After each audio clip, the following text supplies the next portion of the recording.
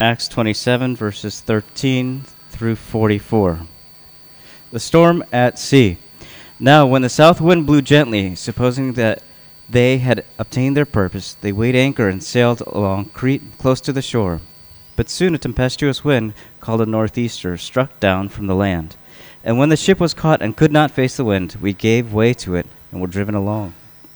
Running under the ice of a small island called Cauda, we managed with difficulty to secure the ship's boat. After hoisting it up, they used supports to undergird the ship.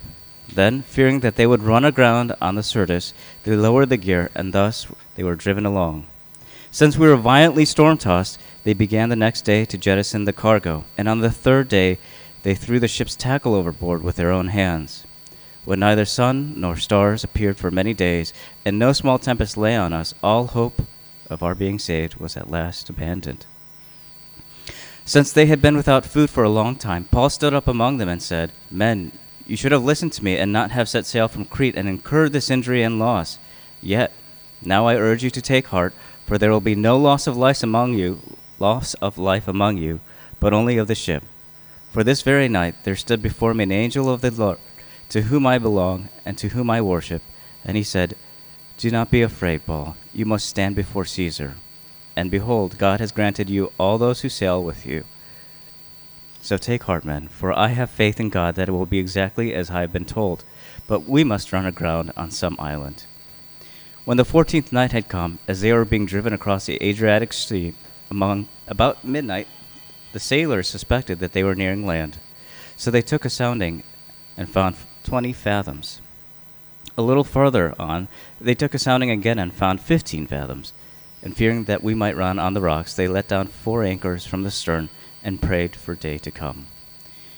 And as the sailors were seeking to escape from the ship, and had lowered the ship's boat into the sea under pretense of laying out anchors from the bow, Paul said to the centurion and the soldiers, 'Unless these men stay in the ship, you cannot be saved.' Then the soldiers cut away the ropes of the ship's boat and let it go. As the day was about to dawn, Paul urged them all to take some food, saying, 'Today is the 14th day that you have continued in suspense and without food, having taken nothing. Therefore, I urge you to take some food, for it will give you strength, for not a hair is to perish from the head of any of you.' And when he said these things, he took bread, and giving thanks to God in the presence of all, he broke it and began to eat. Then they all were encouraged and ate some food amongst themselves. We were in all 276 persons in the ship. And when they had eaten enough, they lightened the ship, throwing out the wheat into the sea." The shipwreck. Now when it was day, they did not recognize the land, but they noticed a bay with a beach, on which they planned, if possible, to run the ship ashore. So they cast off the anchors and left them in the sea, at the same time loosening the ropes that tied the rudders. Then, hoisting the foresail to the wind, they made for the beach. But striking a reef, they ran the vessel aground. The bow stuck and remained immovable, and the stern was being broken up by the surf. The soldiers' plan was to kill the prisoners, lest any should swim away and escape. But the centurion, wishing to save Paul, kept them from carrying out their plan. He ordered those who could swim to jump overboard first and make for the land, and the rest on planks or on pieces of the ship. And so it was that all were brought safely to land. This is the word of the Lord.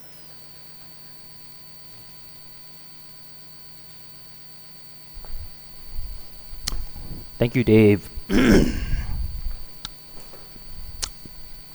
Dave volunteered to read scripture because I have this lingering cough. So it's to save my voice. Just a note, after service, I have to catch a plane. So I'm going to probably be heading out right after the benediction. But I would love to converse and see with you, but the rest of my family, they're already on their way to our vacation. But I guess I'm lucky I get to fly and not drive like 8-10 hours. Anyway, we're almost getting to the end of the book of Acts, and we're following Paul to what will be his final destination, and I think next week we'll be on the last chapter of Acts, and Pastor Fred's going to finish us off. Chapter 27 is like really interesting, and I was like reading through it like many times, and all the commentaries I was reading is like they noticed one thing. They're like, why is this story so long? I don't know if you could tell like Dave was reading this passage. This is like such a long story. And Luke, the writer of the book of Acts, he spends a really long time on this story, and you kind of have to wonder why. I mean, he could have just said, Paul was a prisoner. He was going on his way to Rome. We sailed through a pretty rough storm, but thankfully, we made it out alive and found our way to Rome, and boom, that's it. But he spends like a lot of detail on this journey through this storm. And rather than giving like this, very kind of quick summary about what happened, he tells us like almost everything that happened here, right? And so scholars and Bible commentators, like some people will say, well, Luke is doing that because you can tell from the text he was actually there, right? He witnessed the storm. He was there. So the storm must have had this indelible impact upon him that he just wanted to write it down. But other scholars say, well, Luke is probably using a common motif that you actually see not so much in Jewish literature, but you see in Greek literature. So think about the sea voyage, like Homer's Odyssey. And not just Greek literature, but there's all kinds of books and all kinds of stories and all kinds of movies about this turbulent sea voyage. So you have Robinson Crusoe, you have Moby Dick, you have 20,000 Leagues Under the Sea, which I'm sure like many of us maybe have not seen. You have a more modern movie, The Perfect Storm. There is something about storms that just kind of make for a good story. Personally, one of my most vivid memories as a child was being on a boat, a fishing boat, in very rough seas. When I was a young boy, I think there was like this church event or something with like fathers and sons going on like a fishing trip. And it was probably one of the worst experiences of my childhood. We get on this boat and we go out to sea, which was fine, but the weather was like terrible that day. So it was like stormy. The waters were like so choppy.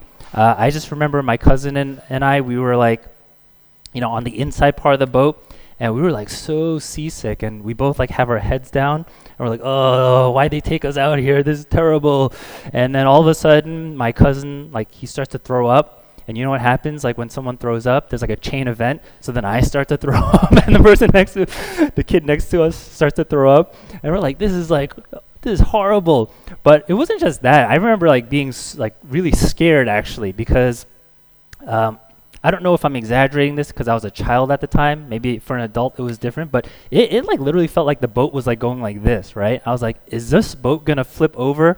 Like why would these like adults, these responsible adults, bring us out here to die, right? It's a pretty terrifying experience. Even you think about it, even the story of when Jesus calms the storm is like a pretty memorable story. My grandfather, who was like a little bit of an artist, he used to spend a lot of time painting on canvases. And again, when I was a child, I would come home and he would be watching Bob Ross on TV.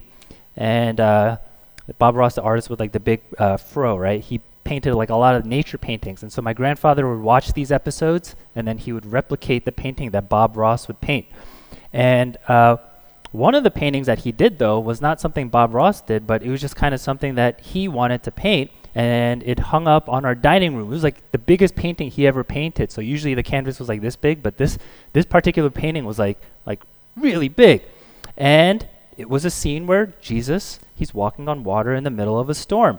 And I don't actually know that much about my grandfather's faith. I actually never saw him actually go to church. But the fact that he painted that scene tells me, there's something powerful about that kind of story that left a mark on his imagination, so much so that he felt the urge to paint it. There's something about a storm on the seas that can be very terrifying. You have absolutely no control because you're at the mercy of the winds and the waves. There's something about being in like that super vulnerable position where now all of a sudden the waters and the seas can consume you in an instant that actually has, I would say, a revelatory effect on us. People's guards are down, and therefore you start to learn something true about yourself, or you start to learn something true about other people. In that moment, you learn what you believe, and you learn who you trust. Didn't we learn something about the disciples when Jesus calmed the storm? What did Jesus ask them in the storm? He said, "Why are you afraid, O you of little faith?" In that moment, that we learned the disciples have little faith. we learn they didn't quite understand or believe who Jesus was or what he was able to do. And in that way, storms are actually a good metaphor for all the kinds of suffering we experience in this life. Because I think suffering is revelatory. When you go through the storms of life, who are you? When you go through the storms of life, what do you actually believe? Do you break down into despair, or do you try to cling to Jesus all the more because you believe you need him all the more? I know we live in a culture that values authenticity and everybody wants to keep it real, but let me keep it real. Nobody keeps it real, right? Nobody's really authentic. We're always projecting what we want to project. Social media has only accelerated that. Maybe not accelerate, made that exponentially true. Maybe we're even projecting not just to other people, but I think sometimes we project to ourselves. And we're telling ourselves who we think we are and what we think we believe. But in actuality, we might not really know until the storm reveals who we actually are and what we actually believe in those moments that are where we're most vulnerable and powerless. There's a show on YouTube that I like to watch. It's called Hot Ones. And it's like this celebrity interview show. And I don't watch a ton of, I'm not interested in celebrities, so I don't really watch celebrity interviews.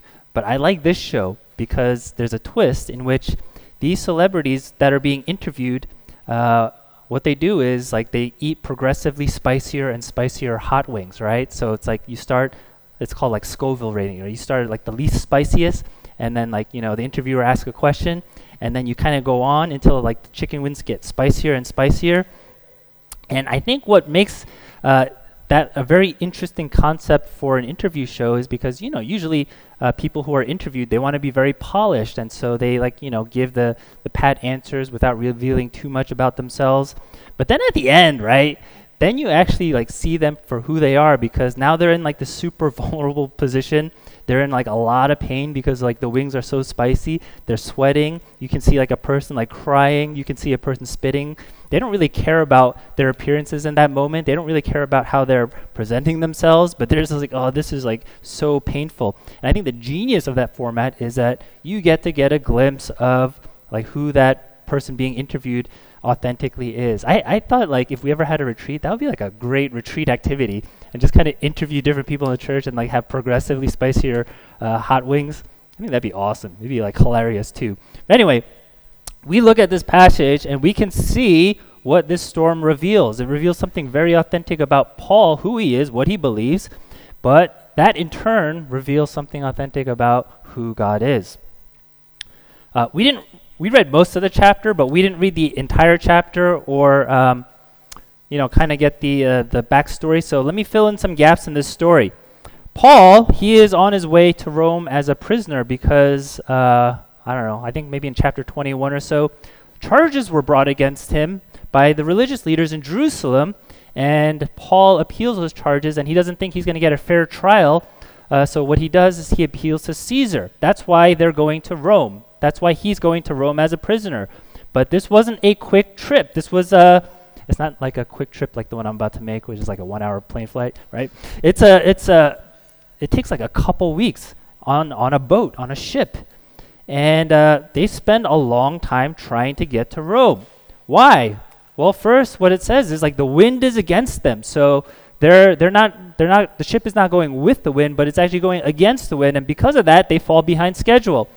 Because they fall behind schedule, they end up setting sail during a very dangerous season where storms were very frequent in the Mediterranean. And so Paul says, he actually tells us to the pilot, to the sailors, to the people on the boat, he says, we shouldn't sail out, right? We should stay in Crete, because if we set sail, not only will there be injury, but there will be also loss of cargo, and our lives will be in danger. And of course, Paul's the prisoner. Why would they listen to him? They don't listen to him. They listen to the pilot and the owner of the ship, and which I guess is what you would expect. And so they go, and they end up in this violent storm. Now, Paul, in that moment, he's probably using some common sense. He is someone who has traveled a lot. He probably knew that, hey, guys, this isn't a great time to sail. But then while he's in the storm, he has what we might also call maybe a divine sense, right? Not just common sense, but a divine sense. Because he says in verse 21, Men, you should have listened to me and not have set sail from Crete and incurred this injury and loss. And again, what he's pointing out is like his common sense. But then he says in the next verse, in verse 22, he says, "Yet now I urge you to take heart, for there will be no loss of life among you, but only of the ship. For this very night there stood before me an angel of God to whom I belong and whom I worship. And he said, 'Do not be afraid, Paul. You must stand before Caesar. And behold, God has granted you all those who sail with you.'" And that's going to be the core of what we focus on in this sermon. Paul receives a word from God through an angel, and I know we have these modern conceptions of angel, but angel basically means a messenger. And so this angel is a messenger who delivers a message from God, and the message is actually an encouraging word.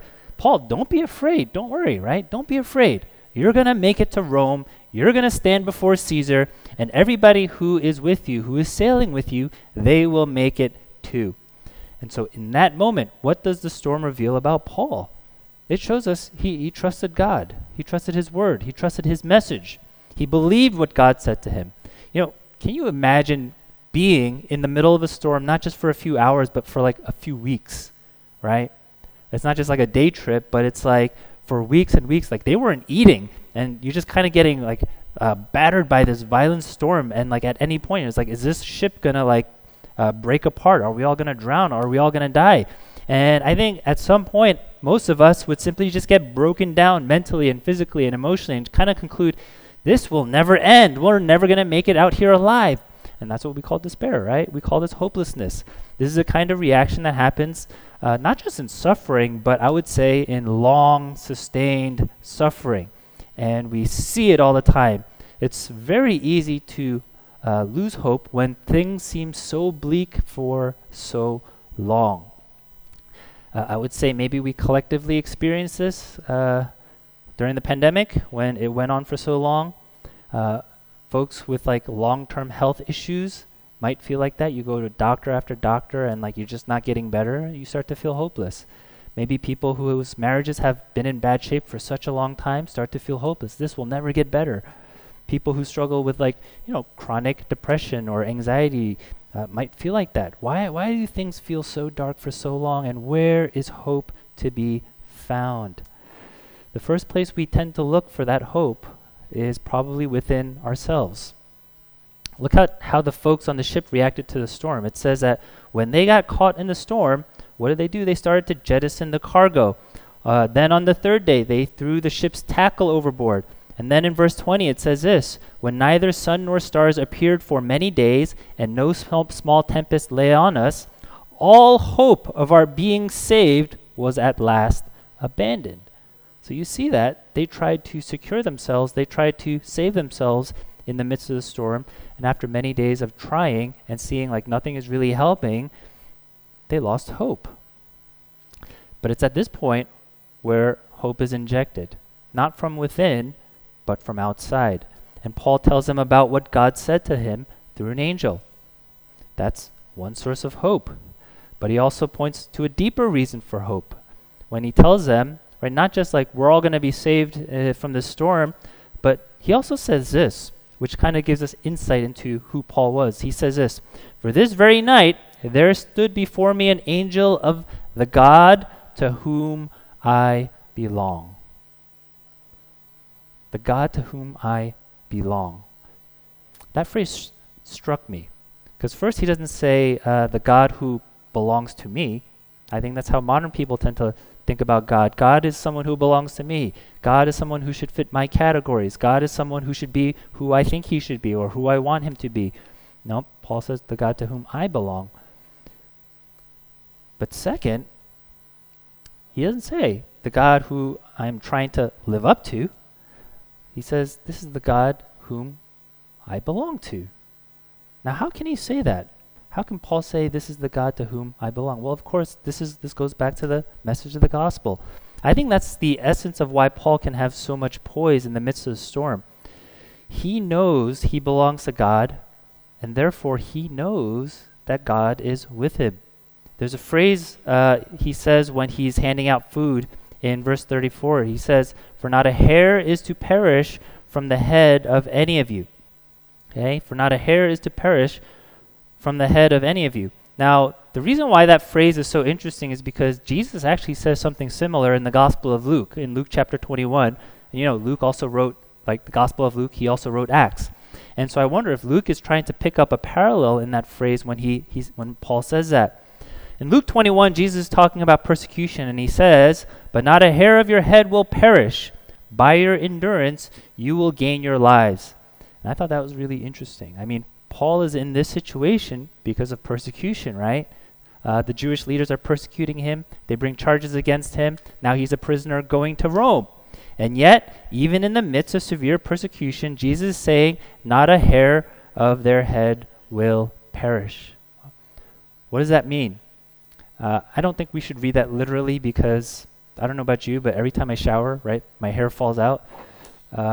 It's not to say like we're not going to lose any hair, but it's an illustration of something. I think it's a way of saying, hey, God is going to be with you in the midst of your suffering and in the midst of your persecution.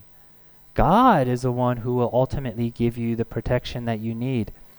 And of course, that doesn't mean you won't face suffering or you won't face death, but it does mean you can ultimately be raised out of suffering and even raised out of death. That's what the resurrection of Jesus is all about. That's what the promise of God is all about. But the second part of the phrase that Jesus says is also interesting. Jesus says, by your endurance, you will gain your lives.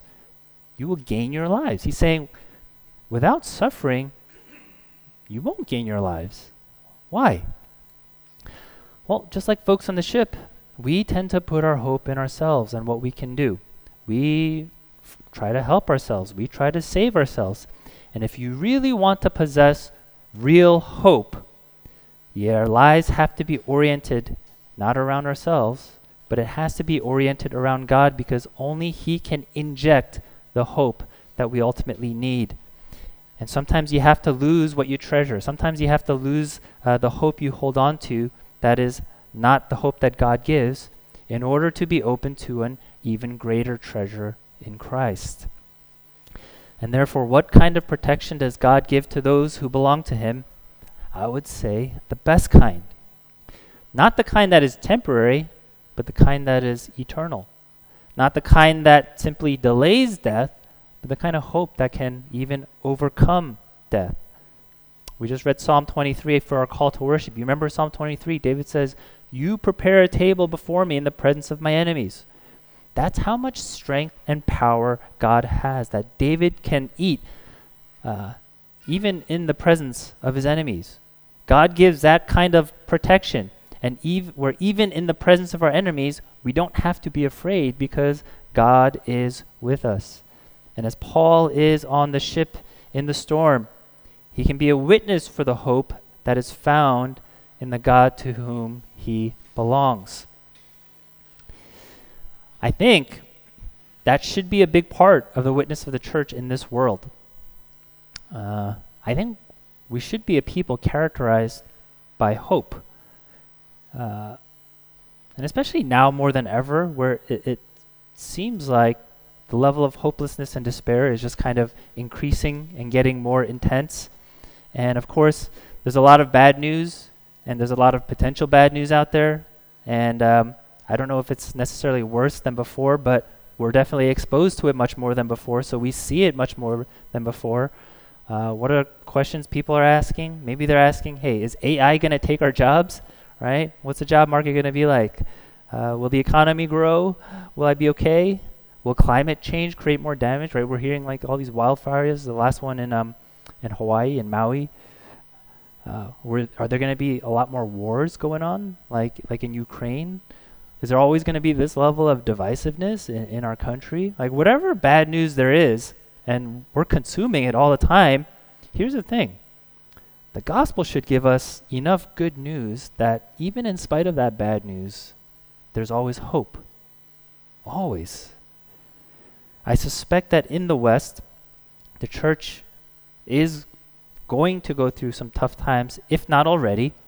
And I think the most important thing that we will have to learn to do is we have to learn what it means to wait on God. And waiting is not about being active or passive, but at the end of the day, it's just kind of about having the right orientation. Waiting is about understanding our limitations, that, hey, we can't provide hope for people. The church is not the hope of the world, but making sure, hey, we need to be oriented away from ourselves, oriented around God, who is not only present in the midst of the storm, but is also the one who can ultimately calm that storm. Our witness will be found. It's not in the absence of our suffering. God never promises that. Our witness is found in the ways we endure suffering. What's going to be revealed to us and to the world in our most vulnerable moments? Do we trust God? Do we trust His Word? Do we cling to His presence when we need it most? Or do we abandon the ship? Do we try to save ourselves? I think Paul, who knows what happened in terms of all the 200 some people who were on the ship in terms of their faith, but I bet when they saw Paul, they're like, oh, this is a man with poise. This is a man who trusts his God. And I'm sure it was a testimony not to the power or the strength of Paul, but ultimately to the God whom he belongs to. Let's pray.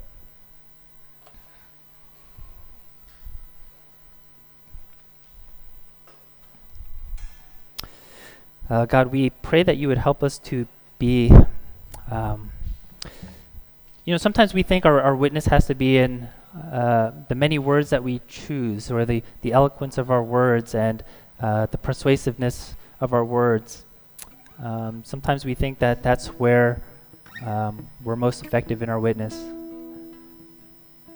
But maybe sometimes the power of our witness is just in the ways in which we display in our most vulnerable moments what we really believe and who we ultimately trust.